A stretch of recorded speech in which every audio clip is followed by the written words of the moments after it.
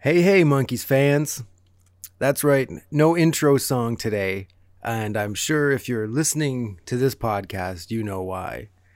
About a week ago, for us it's a week and a day ago, we've heard the news that Mr. Mike Nesmith passed away, and for me, it was quite a shock. Sorry, I didn't introduce myself. My name is Chris Paco, one of your hosts. I'm your other host, Jeff Cameron. Yes, sorry, I just got right into this. He's too overcome with grief for formalities. It's pretty true, man. I did not know this was coming. So hold on. We'll talk about today's show. Is just kind of going to be almost just a reaction show to the news. What we think about Mike, what Mike meant to us, and then we'll go through some of his tunes. And so it's going to be a somber Valley Sunday today, I think. But not too somber, because I don't think Mike would want us to just be completely bummed out and wheezy about it. It's true, yeah. Mike seemed like we're here for a good time, not a long time kind of guy. Yeah, and especially this last decade or so, when he's kind of made peace with the Monkees and everything about it. Exactly, and that's one thing I always thought with Mike, because growing up, we got into the Monkees in like the early 90s. Mm-hmm. And you just always knew Mike wasn't going to be a part of anything at that point anyway. It was kind of understood, yes. Yeah. And so you just thought he was kind of prickly about the whole thing. And then they did the Justice album and TV show. Which was a delightful surprise considering when we got into the Monkees. 100%. And our craziest, wildest dreams was like, hey, wouldn't it be cool if Mike got back together with the boys and they made a record and they were all singing it and they were all writing it? Man, that'd be a blast, wouldn't it? And there it was. There it was. And then the reaction to Justice from the public wasn't super positive, I don't believe. No, it's true. And occasionally Mike would take it upon himself to write to the publications and rebut their reviews. So I think that kind of contributed to Mike kind of having little to do with the Monkees. Exactly. For a while. Yeah, he stepped back again, and then it was the three of them out on tours and this kind of thing. But like you said, within the past 10 years or so, you're right, it's a good way of saying it. He kind of accepted it and came to terms with what the Monkees was and what it was to him and what he was to it. Mm-hmm. And I'm very glad that Mike, in the last 10 years or 5 years, or whatever, came back to it and embraced it and was happy with it and came to peace with it, essentially, because it's much better than if he went down kicking and screaming about it and never came to terms with it. For real, like if I'm getting the timeline right, like I think we both follow Video Ranch 3D online, and at the time Mike had gone back on the road for the first time in a long time with First National Band. Mm-hmm. So, and then one day Mickey came to see him backstage, and they probably had a good chat, and that's kind of when the ball started rolling for the Mike and Mickey show, and just them two doing it again. Yeah, and to go back, when we saw them, we did not see them on the farewell tour, as we've been lamenting.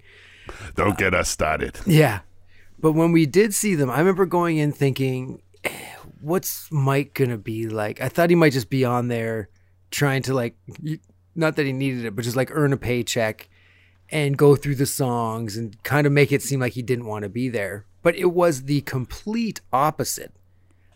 He was totally into it and seemed genuinely happy, and they both seemed like wow, these people really like this show. They kept like, because the cheers got pretty loud at some points, and they're like, holy shit.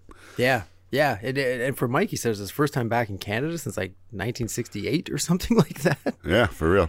And it was so fantastic, and he sounded so great, because you knew Mickey was going to sound great, because Mickey always sounds great. Mickey is like the consummate professional in the Monkees. This is what he does. Exactly. Like, pretty much all the time. But when Mike came out, with gusto and singing so well and being so engaged with the audience and seeming to be so happy to be there and playing those songs. It was such a great surprise to me, to be honest. And the fact that we did get to speak to Mike Nesmith, like face to face over Zoom, of course, not in breathing the same air, but that's something it's definitely going to be with me feeling truly privileged to have had that time. Like, for both of us, I think we both left those conversations feeling like we could probably go hang out at his house with him. Like, he made us feel like we were friends with him by the end of that conversation. I was like, next time in California, I'm dropping him a line. By the beginning of that conversation, it felt like he was your pal and he was happy to see you. And it was just super special. And unfortunately, we don't get to use my conversation here on the podcast. Ladies and gentlemen, here's me being denied use of my conversation with Mike on the podcast. As you probably remember, me and Paco do a podcast called Podcast Valley Sunday. Yeah. Is it okay if we use parts of our chat today on that? No, I'm sorry. He bent the rules last time for Paco. I'm sorry. We can't do it a second time. It's not fair. Okay, understood. But I'm usually like... don't meet your heroes kind of guy, because it's bound to not go great. Typically, because you find out, they're real people or too real or too unreal or whatever. But Mike Nesmith, meeting him was just perfect. And like, as far as someone who actually is kind of among my heroes in terms of what he does and how he does it, it's like, it was very cool to meet him, and a happy I did. Yeah. And yeah, with him, it was very, again, going into that, it was supposed to be 10 to 15 minutes. And I was like, okay, is he just going to be like, yep, thanks, But like you're saying, right away, he was like, with me, I remember, first thing he just said was like, have we met each other before? And I'm like, no, we haven't. He's like, I didn't think so, because I'd remember that fabulous mustache. Chris, how are you? Hi, how are you doing? Pretty good. Have we met? No, not yet. This is our first time. I would have remembered because of that outstanding mustache. And then right there, I was like, okay, cool. And then we were buddies, like smoking weed and hanging out and talking about the Beatles. Yeah, for real. And my conversation with him was a bit more niche, more about like studio stuff and being a musician. And it was extremely cool. And just hearing what he had to say about it, stuff I had never heard about before or thought about, and just stuff unique to his experiences was truly wild. Yeah. Oh, the worst was like sort of catching myself talking about him right in front of him. Oh yeah, right, that's you. You know. Yeah. Remember, with talking to him about like being at a day in the life recording with the Beatles, and like talking to him about being, all these people talk about the 60s or the Beatles or this or that or the other thing, but like he was in it, like he was in the middle of it. And like, what is that like when he heard other people talking about that time? Like it's a mystical time, but for him it was like, well, no, that's my life. I was at John Lennon's house and I stayed there, and all that kind of stuff was just so rad. And he was just so open and cool. And yeah, He was exactly how I wanted a conversation with Mike to be like, not how I expected a conversation to be like, if that makes sense. Yeah, man. Likewise. Absolutely. And it comes down to when I spoke with Mickey over Zoom, that was where you could see he's a professional meet and greeter. You know what I mean? Like, it was a great conversation. Yes. I really liked talking with him, and it was cool, but it was I wasn't going to surprise him with any questions, essentially. Like, it's true. He's been asked it all. He's always meeting fans, because he's always, pre-pandemic, always on the road, it seems. Yeah. Yeah. And he's been associated himself with the Monkees the whole time. Like, he's never really deviated. He's never put the Monkees at arm's length from him. He's always been like, true. No, man, I'm fine with being known as being one of the Monkees. Whereas the musicians of Mike and Peter, I feel, kind of had to be like, well, now I can't be taken seriously as a musician, so I've got to push this to the side and let people see that I'm more than the Monkees. But it's true. Yeah, they felt compelled to sit it out here and there, but Mickey kind of is the bearer of the Monkees name, pretty much. Well, definitely now, being the final one. Suppose so. On this, I'm not on FB no more, but I do have the gram, and every band that I follow, every like creative person, seemed to hop in with a memorial for Mike. It's like, wow. Yeah, 100%. I was shocked at how much love was thrown out there for Mike Nesmith. Oh yeah, and of course I was like, how come y'all ain't listening to the podcast? You know what I mean? Exactly. That's like whenever I was like commenting on things, I always wanted to be like, and if you care, we have a podcast. I'm like, nah, not the time or place, but also it was the perfect time and place, but I just couldn't do it. I couldn't. But I think Mike would have thought it was hilarious. But the type of people are into the Monkees and like posting about it and like, oh, Mike's my favorite Monkee. Like, these are always the coolest people you've ever heard of. Yeah. It says a lot. Yeah, it really does. And yeah, there's so many great like top 12 best Mike Nesmith songs, like not even like Monkee songs, and they get into First National Band and they get into like pushing into the 80s and stuff like that, and it always gets brought up. He like quote unquote invented the music video. Yep. And created quote MTV. Unquote invented country rock. Yep. Yeah, created MTV, created country rock, created music videos. It's like I read in an interview too, it was in Rolling Stone a few years ago, but he talked about he was doing country rock, the First National Band, and then on his own. And then the Eagles come out and have like the biggest album in the world. He said like he couldn't even say the word Eagles because he was just like, that's exactly what I'm doing. Like, this is what I'm doing too. And how come no one's paying attention to me doing this? Yeah, that part was a drag. Yeah. And it is, but it's true. It's very, very weird how that happened. And I wonder what Mike's life would have been like without his mom inventing liquid paper, right? Because he did have the financial freedom for the rest of his life to do these weird projects, to do a music video and no one's heard of it, to do all these things rather than be like, how am I paying the bills? Or would he have been more involved with the Monkees throughout the years? Because it would have been more Dolenz like Jones Nesmith voice and heart going on to her. It's like Nesmith Torque voice and heart in like a different reality. Oh man, I'd like to hear Mike sing Moonfire. Oh dude, that'd be wild. It would be wild. One thing I did do is at the end of my shift that Friday, when like I walk home, I put on Mike's book, Infinite Tuesday. I have the audio book of it.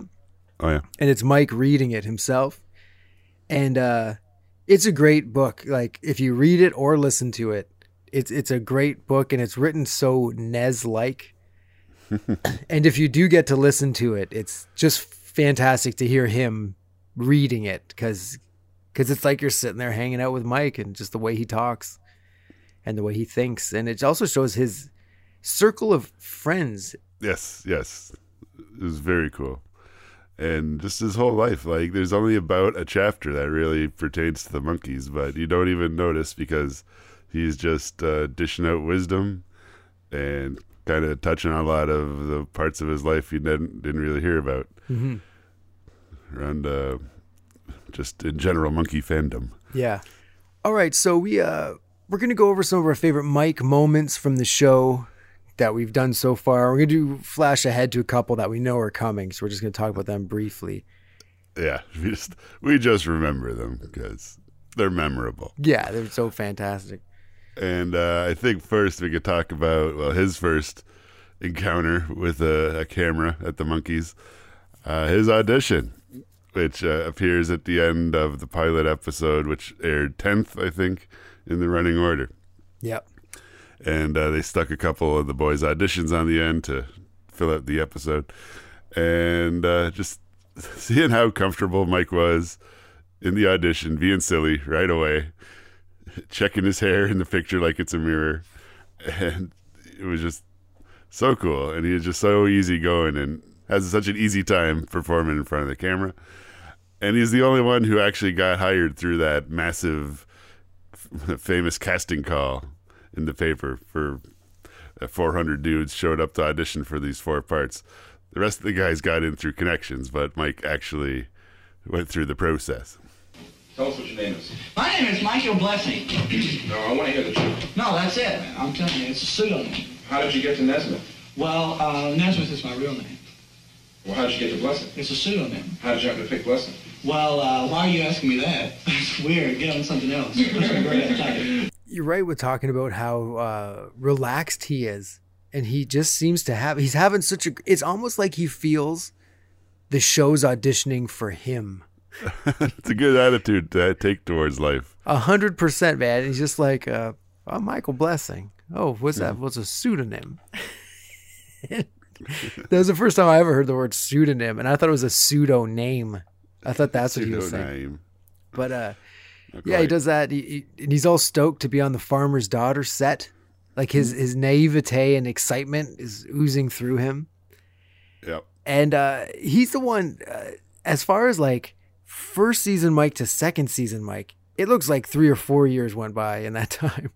Because in the first one, he's got like his hair's short, he's got the, the hat on, he's like got the skinny everything, this and that. And then by the second one, he's got like the swoopy hair with the big sideburns, the glasses, he's always in the suits. Yeah. And it's an amazing transformation. And I've got to say, for me, Mike Nesmith is the coolest looking. To me. I think I'm with you there. Yeah. And he gets more and more serious with the suit. Yeah. the tie look. Like him and the business are duking it out. And he seems to kind of mature a lot. Like I think it's important to him to be taken seriously. Yes. And it comes through with the way he carries himself. And eventually, phase out the hat and just be cool, Yeah. And that's why when he, in second season, when he's being zany and wacky, it almost makes it funnier because he does seem like the serious one. And then you see him almost being the most comedic and the most like actory out of all of them. He can really embrace being the actor for being the one who's almost like the least amount of actor. Right. And especially even in season 1, when it was time to give a big speech, it was usually Mike, Yeah. He was the voice of reason guy. Yeah. He was the leader. That's one thing I read in all of these things when they talk about Mike's role in the Monkees, was he was the leader of the Monkees. I suppose it's true. Just by the way of doing that stuff. Like if a plan is going to be hatched, they're going to look to Mike to see if it's going to be able to be pulled off. Absolutely. So yeah, son. And also that dubbed line that, "Oh wow, are you ready for this?" Oh, wow! Are you ready for this? I don't know what happened there, but that's just he comes out with that voice every now and then on the show, I think, in the you with the hat. I forget what episode. I think it was the bank robber episode where they watched a movie that they made, but they're in it because they robbed the bank. He starts screaming at the lady with the tall hat in front of him. Oh my God, it's so funny. Why are you gonna hat? Hey, you better get a hat. I know, honestly, that moment should probably be on this list because that is the classic Mike yelling. Makes me laugh so hard every time. It's like when Dave Chappelle yells, it just makes me laugh. Whenever Mike yells, it makes me laugh. Same kind of thing for sure. It's just got that tenor in it or something. That is amazing. I think I was mentioning it to Jeff. I don't know if I said it on the podcast, but in the Andrew Sandoval's book, the Day by Day in the Life of the Monkees, they talk about how they showed the show, the pilot, and it didn't go over very well. But when they added the auditions to the end of it, people loved it. And that's what got the show sold to NBC, was the auditions being added. Because then you knew the guys. And like how we said, like, we love the auditions being at the end of it. And I guess we're not the only ones, because that's how those auditions are how we know who the Monkees are now. It's the power of charisma, dudes. Exactly. All right. So next one on our list here to go back and check out is the episode Monkey versus Machine. When Mike comes out, he comes rolling in on that chair right at you, like right at the camera, as if we're the machine. And that might be our first taste of freewheeling Mike Nesmith. What is your name? Nesmith. What's yours? What? Thank you, Mr. Watt. And what's your first name? It's not what. Mr. Not Watt. And what is your occupation? This episode rolls up as like a Peter episode where Pete's trying to get the job and has a not so good interview with this computer.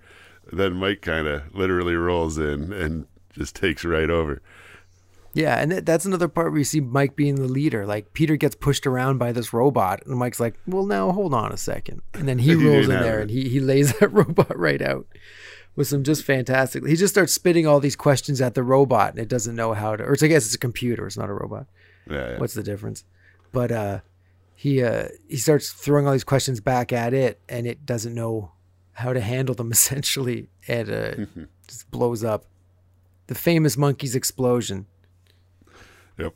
That goes on there. And there was a great moment of young Mike sliding in. And so, I guess we kind of jump ahead to a more recent episode we just recently watched, where Mike is talking on the phone and then ends up ripping the phone off the wall.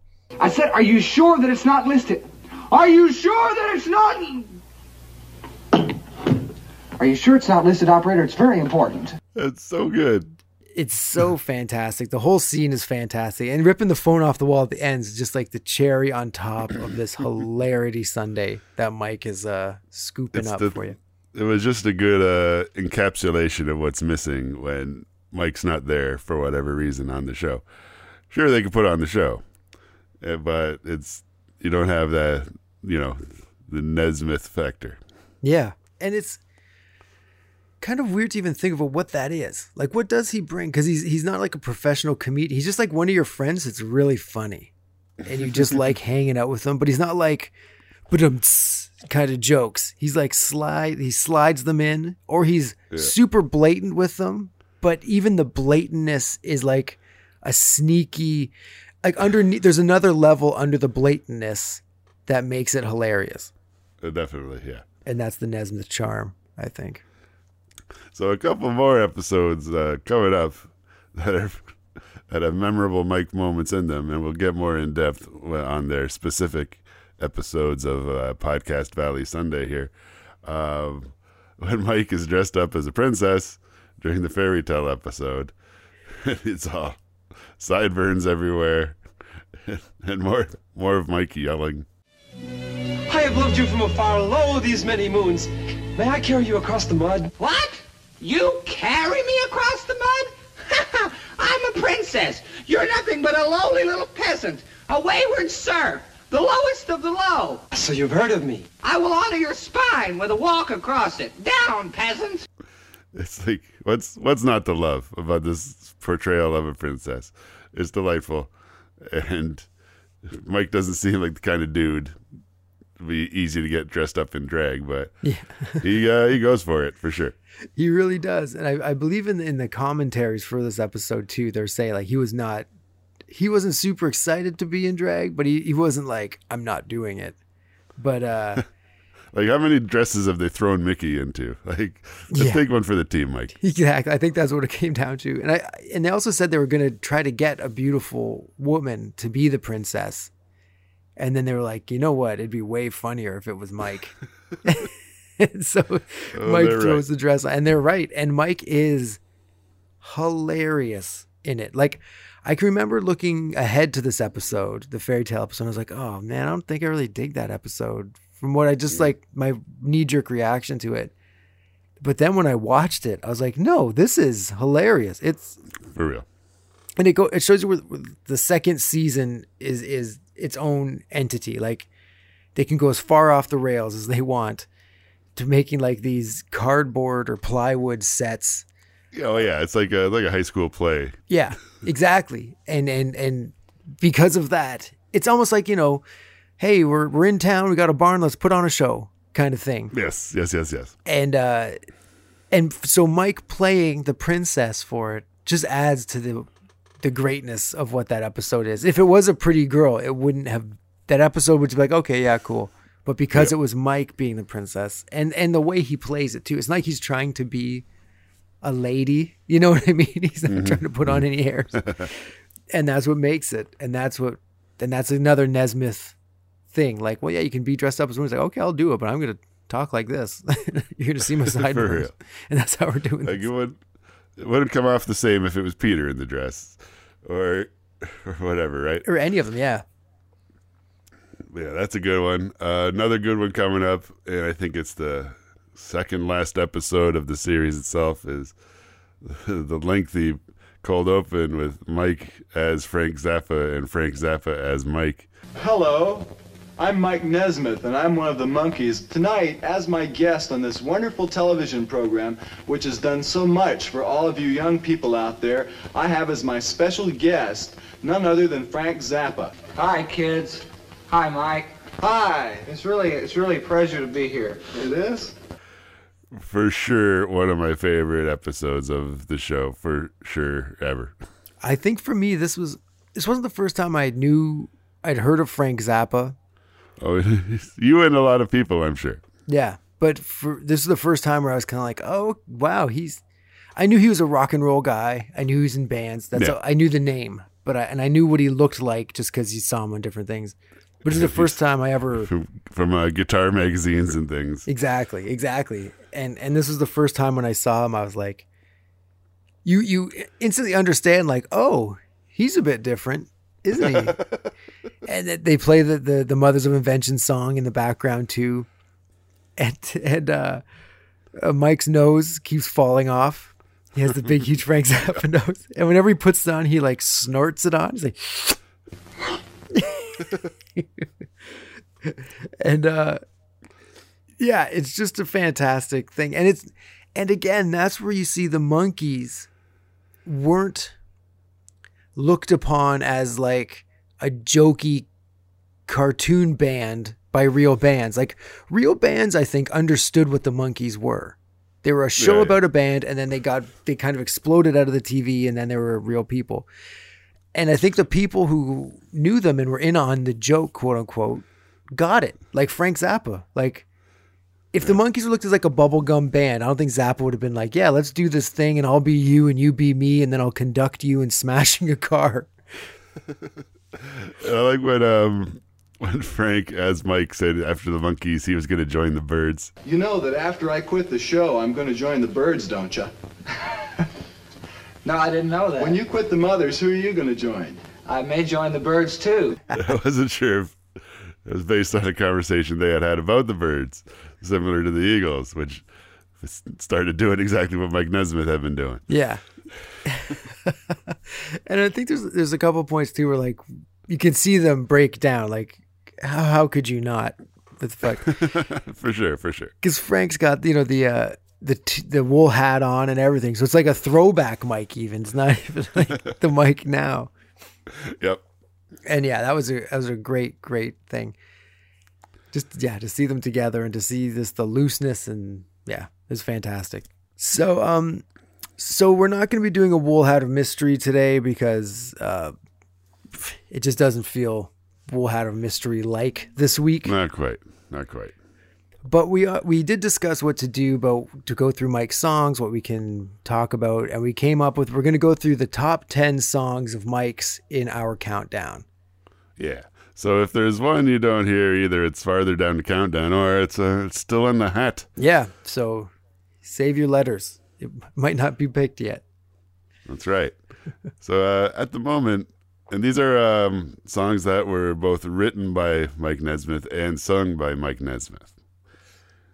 Yeah. And so the number 10 on our countdown of Mike Nesmith songs is Magnolia Sims from Birds, the Bees, and the Monkees.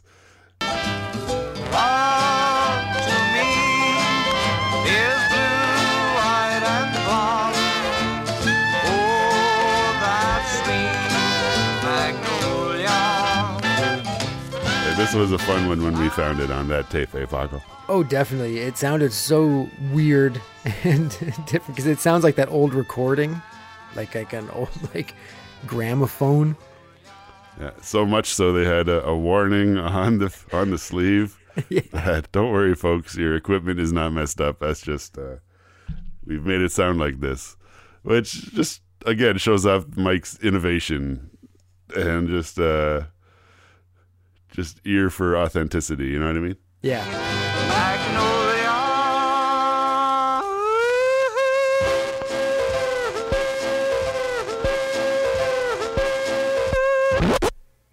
Yeah, just so fantastic. And I actually, I don't know if you were reading all the Mike stuff, there'd be different links to different songs and stuff, but there was a Magnolia Sims that came before this, like years before this record. And it has a different, it's like a cleaner sound. There's like no yodeling in it. There's no. Oh, okay. Love to me is blue, white, and blonde. Oh, it's sweet magnolia. And I've got to say, I much prefer the Magnolia Sims that we got on the album. Oh, yeah. Because it's got that. You just got it. Yeah. And it he has the couple false starts at the beginning. Yeah, it's that's fun. Doom ba doom boom. Doom ba doom ba doom bee doom beanie. Just one of those days. That's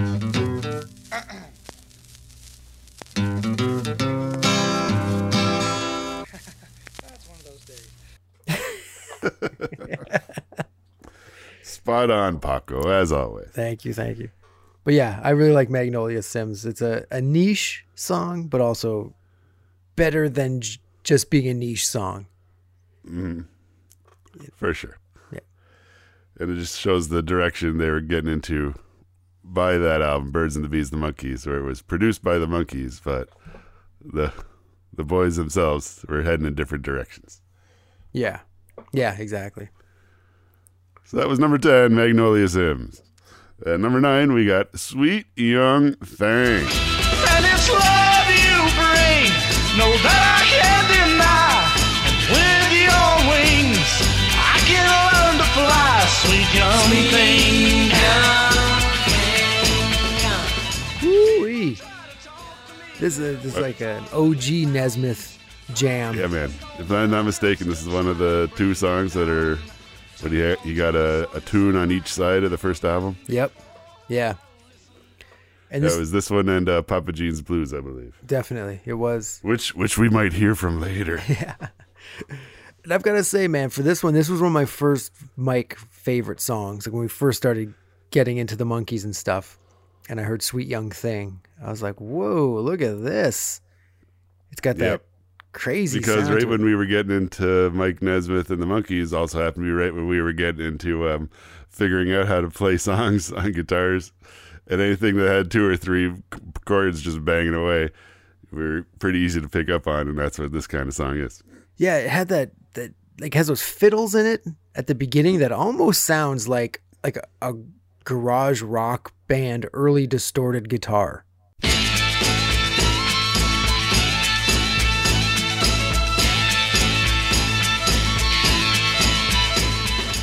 It's got that driving drum beat. It's almost like the snares are on the 1. You know what I mean? It's a it's a fantastic song, and it showed 2 things. One, that Mike Nesmith could write songs, but also Mike showed that he could get on a Monkees album with his own music. That's right. And the tune made it into the show. It's like, even just hearing it, just thinking about hearing it in my head, I could see Davey with the phone in his mouth and Mike singing into it. They'd all crowd around the phone booth, jamming out the song. Yeah.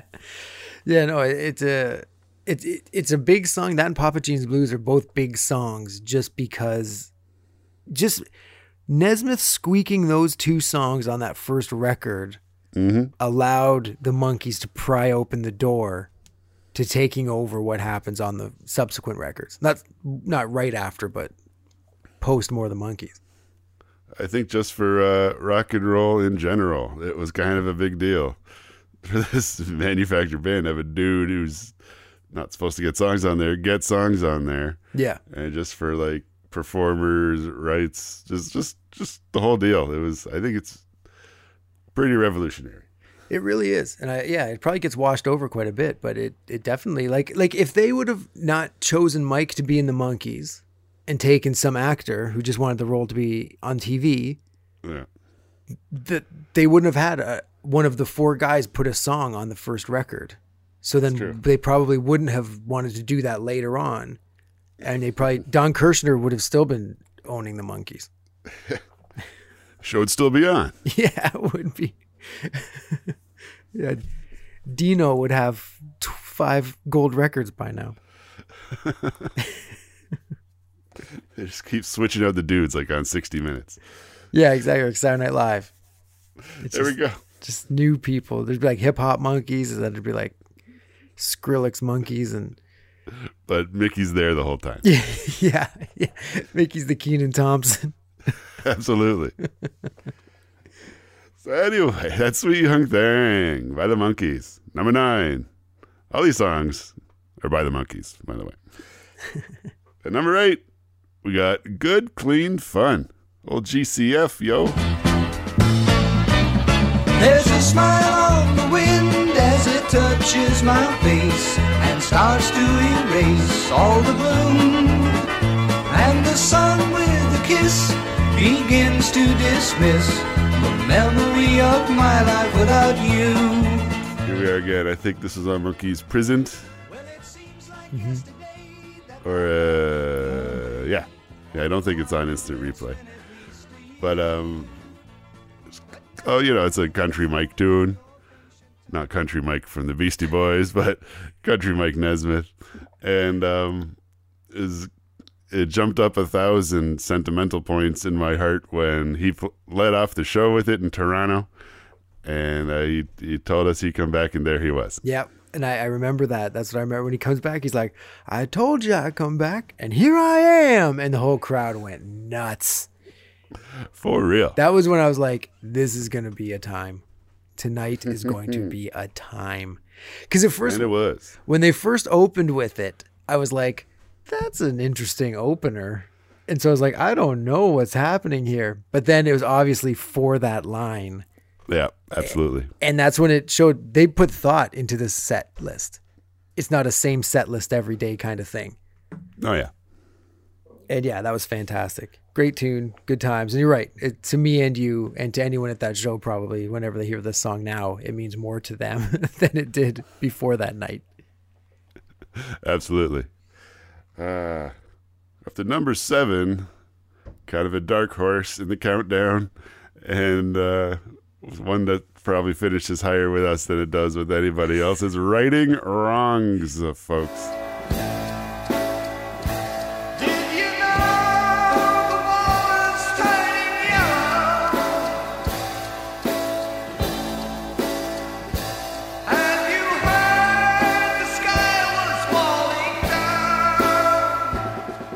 Again, I love it. I love this song. And, Get back, Jack. Yeah. For me with this song, again, it comes back to discovering it on those tapes that I found at that secondhand store.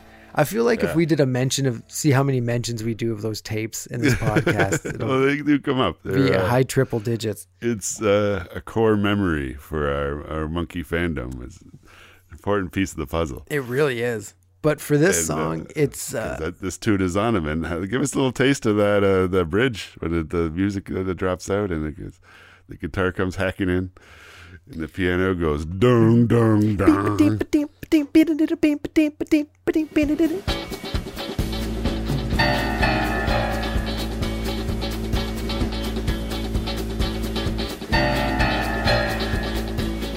It's a great song. That organ, even when he's singing, he's like, and I know that, and it's like that behind him, and the droniness and the echo. I can definitely understand, like, if someone's like, I love Daydream Believer, let me hear this song too, Righting Wrongs. It's like them being like, what is this? But like, this is the kind of Mike we're into, the psychedelic sort of lyrical kind of semi-nonsense. It's not, lyrics aren't always about, making sense. It's just getting imagery in the listener's head, and it's different for everybody. And Mike was good at giving us some mind food with the lyrics and the music. Yeah, it comes right in with the title, Righting Wrongs, but it's writing like W-R-I-T. Yeah, man. And so right there, it's like, oh man, this is interesting. And then you hear the song and you're like, whoa, my goodness. It's definitely one of my favorites, just in general. Just like out of music, I love the song Righting Wrongs. For sure. Somehow up ahead of Righting Wrongs at number 6, we got St. Matthew. Nice. She walks around on brass rings that never touch her feet. She speaks in conversations that never are complete. And looking over past things that she has never done, she calls herself St. Matthew and she is on the run. Yeah, St. Matthew. To me, this is a cut from the box set. Like one that stood out to me. Yeah. First time I heard the box set. And again, it's a very interesting tune, the way the music is behind that doom doom down ba down ba down ba down down. Got that cool bridge, and the again the fiddles at the beginning. Yeah. Come in with the wind.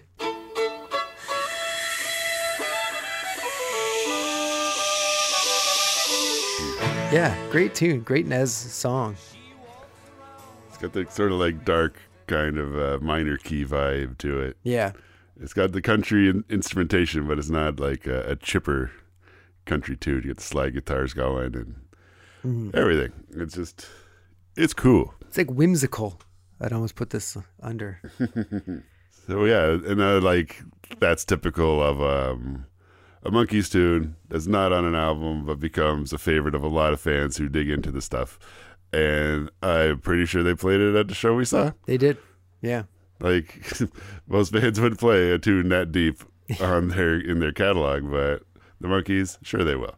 Because they know people who are buying tickets know that song and would love to hear it. Yeah, yeah. Everybody there at those shows probably started with the greatest hits, but then pushed well deep into the catalog. So they knew that, and that was the great thing about these last tours, was like, as much as it was for them, it was for the fans, and they knew that and really delivered every time.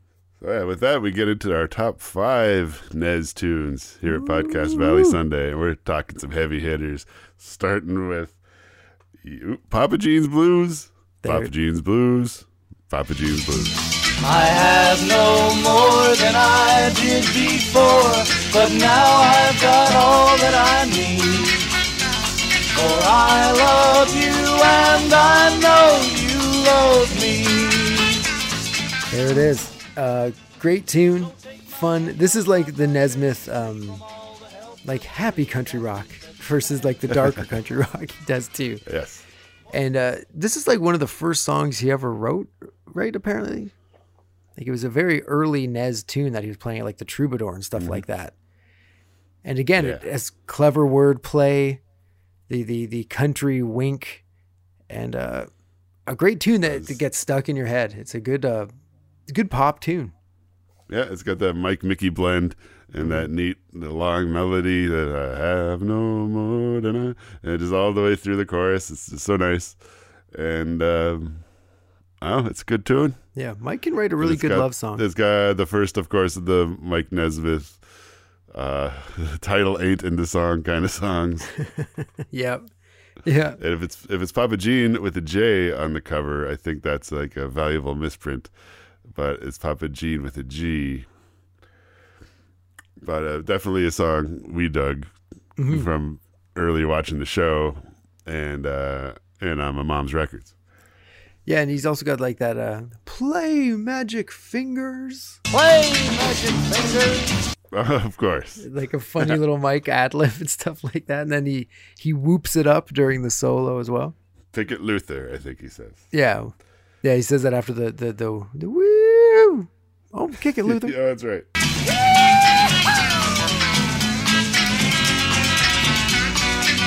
Oh, kick it, Luther. Up number 4. This was during a very productive time for Psychedelic Mike, was Tapioca Tundra. Recent verse on prose rhyme lose themselves in other times, and waiting colds cast silent spells that speak in clouded clues. It cannot be a part of me, for now it's part of you. What a song this is. Like, one thing I hope people look at with these 10 songs is the difference in these songs. So people only talk about, he did really good country rock. But he also did really good psychedelic, really good straight up rock, like For real. great stuff. And Tapioca Tundra is another one that when we were growing up, it's like, ooh, I really like this song, but I think it's just us. Like no one else really likes this song. But then when you go to these shows and when he whips out Tapioca Tundra in like that new kind of jazzy way they played it, the place goes crazy. And then you realize like, oh shoot, no, more people than I thought. Like this is a crowd fave, and as well it should be. Like you said, it was one of the songs on the box set on the Mickey disc, the yellow disc. That was like, whoa! It's like a whole bunch of songs like this on this box set that ain't nobody's heard. Oh my god! Yeah, amazing.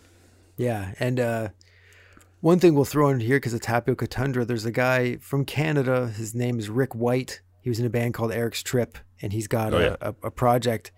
And when Mike passed away, he's one of the rock and roll dudes that put out a thing that I did not see coming. Like Rick White would be a Mike Nesmith fan, but he put out 3 Nesmith covers, and one of them was Tapioca Tundra, and it's fantastic. It's on Bandcamp. It's the Rick White Archive. If you can check it out, it's awesome. Man, that's a great example of what I was talking about earlier. The Monkees fans coming out of everywhere. That brings us up to number 3 on our All Nez countdown is You Just May Be the One. All men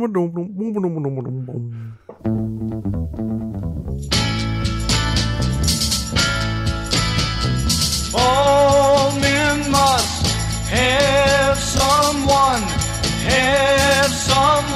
who will never take advantage of the love bright as the sun.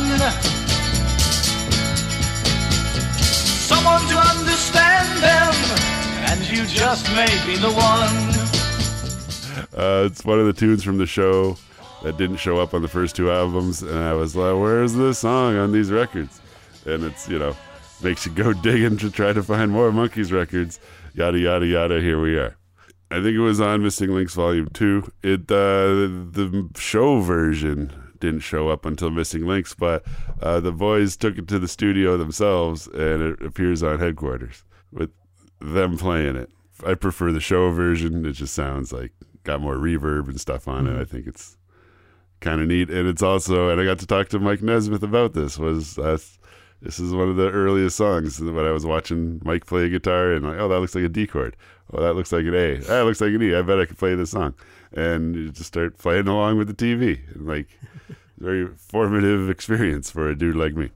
Yeah. For me, it's also on the Monkees Live 1967. Oh, yes. And at the beginning, I think when Mike sings it, he like bumps into something. So his voice kind of finds the note kind of at the very, very beginning.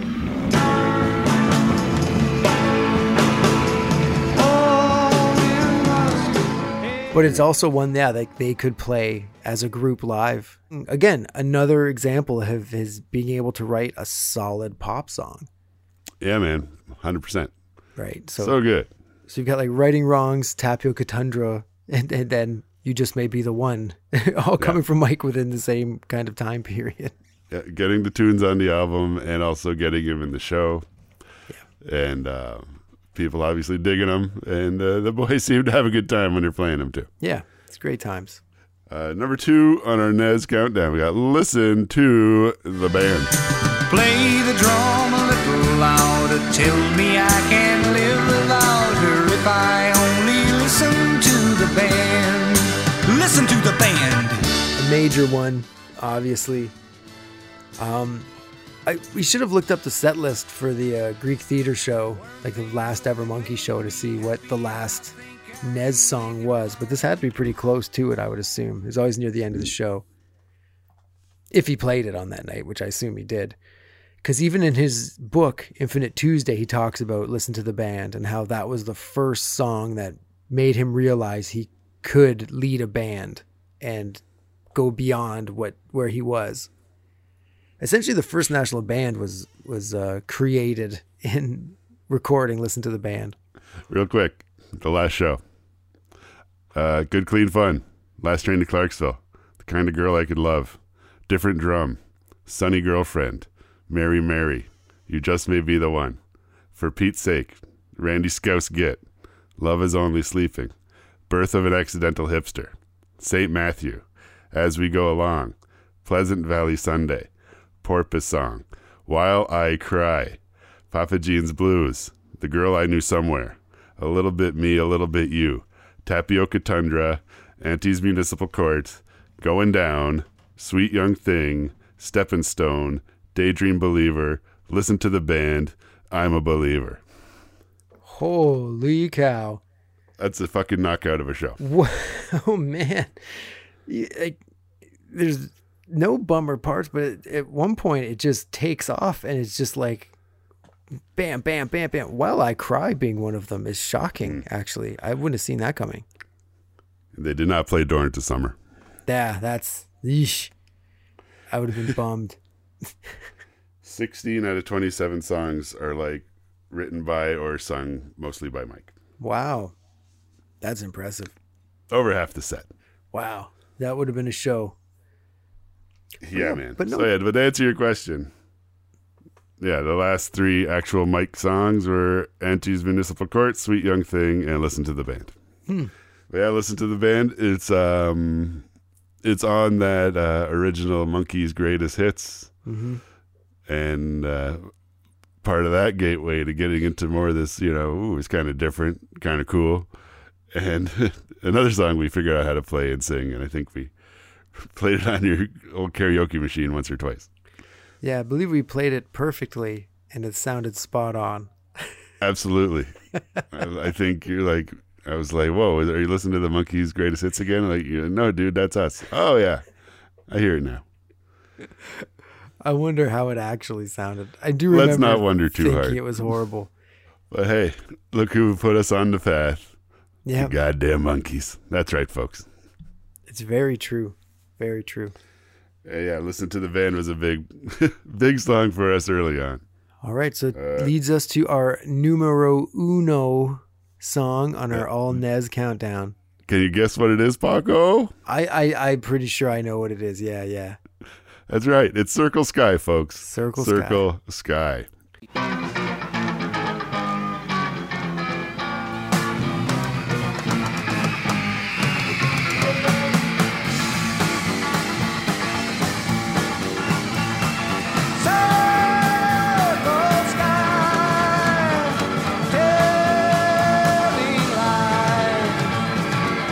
See, now this is another great example of Mike being like rock and roll Mike.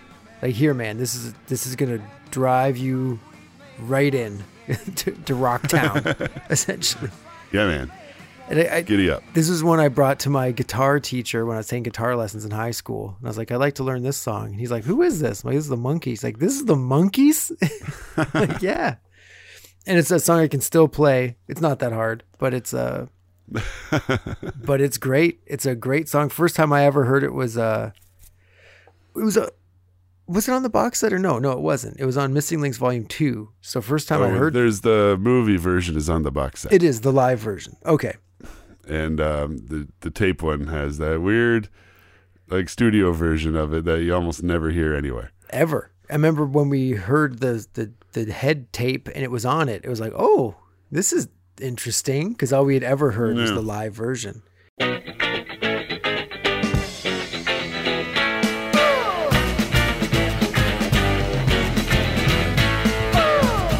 And the studio version is good, but the live version is way better. Like, even the bass, Peter on the bass, that boom boom boom boom boom boom boom boom boom boom boom is fantastic. That's not in the studio version. Oh, yeah, they're tearing it up. Yeah, it's so great. It's a great performance. It looks cool. They're all in the white, all wearing white. Mike's got that white SG of his. And this is like pretty much the peak of their powers. The movie hasn't bombed yet because they're still making it. Yeah. And they're probably really at that we could do anything kind of stage of the Monkees. Yeah. A brief moment. Yeah. Like similar to a brief moment when they went to London and the record was number 1, and then a month later Sgt. Pepper came out. It was like done, just like that. Yeah. Yeah. The bummer thing about things like that is it makes the awesome memory kind of sour, because you're like, and then this happened. But at the time you don't know that's going to happen, so you're just happy about it. Yeah, man, it's crazy to think about it. Then try to put yourself in that moment. Yeah. Back before Sgt. Pepper came out, and like, holy crap, the Monkees are amazing. They're really a band and all this, and then that hype gets overtaken by something else. Yeah. In the biggest way in rock music, anything has taken over anything. Sgt. Pepper took over everything. Yeah, man. Yeah. Like, there's no more culturally important album. It's not even the best Beatles album, but it's so important. Yeah, exactly. It's We're not here to talk about the Monkees. I mean, we're here to talk about the Monkees, not the Beatles, folks. Yes. So there you have it, folks. Our top 10 Nesmith songs from our Randomatic Countdown. Good collection of tunes, wouldn't you say, Paco? That is a great top 10, I'd say. Even the stuff that we haven't pulled yet, I'll be shocked if it cracks up. I wonder what's left, but I guess we'll find out. Yeah, you got to stay tuned, Jeff. Keep checking in every 2 weeks. Well, that kind of brings us to the end. It's almost like I don't want to end the show because it's the end of. We have to face the reality of what the past 8 days has given us. Yeah, well, it's not the end of us talking about Mike for sure, obviously, and. It's feels strange, feels different, but it's also it's not the end of his influence, and we'll keep listening to the tunes and keep watching the show and keep enjoying his stuff. And it's bummed we won't get to talk to him again, but I'm glad we did 100%. At least once. Yeah, I'm so happy we did, and I'm so happy that our experiences were as great as they were. Yeah, man. And I don't want to say one good thing that came out of it, but the one good thing that came out of it was it did show Mike's influence and how far reaching and who looked up to Mike and who liked Mike and all that stuff. And it's been pretty validating for sure. Exactly. That's the word I was looking for. Very validating and very fantastic just to kind of know we're not alone in this tiny little Monkees pocket of fans. It's like, no, it goes much bigger than I thought it did. And Mike's influence went much farther than I thought it did. Mm-hmm. But yeah, I miss him already, man. Isn't that it, man? Like, because we actually got to chat with him, and we've said like, there's no way he'd remember us and be like, oh yeah, those guys, I remember them. But at the time, he made it feel like he would remember us. Yeah. And like you saw when I asked about you. I asked him. He's like, oh yeah, Paco. Yeah, and he remembered you. You don't forget the Paco. Yeah, for good or ill. But it's infamous. It's meeting him and having that moment, I think, made this even more like, holy smokes, I still can't believe it happened, to be honest. Yeah, same here, man. Same here. But so Monkees fans and Nesmith fans, know you're not alone. We're all out there. We're all together in this. And we hope you enjoyed this episode. It was, again, like we say, kind of thrown together. And a couple times we might have. We had to say something. Yeah, there's no way. Imagine we just didn't acknowledge it. Everyone is like, what the hell, guys? He's dead? What? Yeah, we just don't know about it. So Monkees fans, it's the holiday season is upon us. And we're going to end 2021 with this special Nesmith Memorial episode. We will be back in 2022. The beginning of 2022, getting back into the second season of the show. We're in the home stretch. Things are getting zany. Oh, yeah. We're about to get more guest stars. And it's going to be something else, kids. So we all hope you have a monkey little Christmas. We hope you have a monkey New Year. And happy birthday, Davey and Mike. Yes, exactly. Yes. So from me, Paco. And me, Jeff. Have yourselves a Nesmith little evening. Thank you. Bye-bye.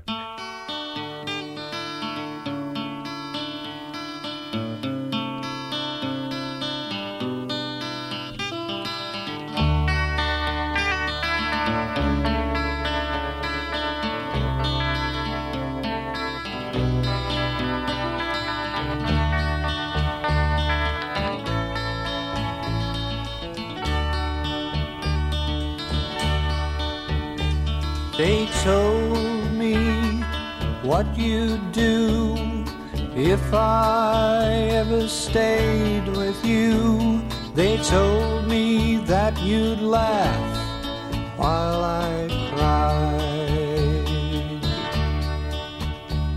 They told me what you'd say, that you'd turn and walk away.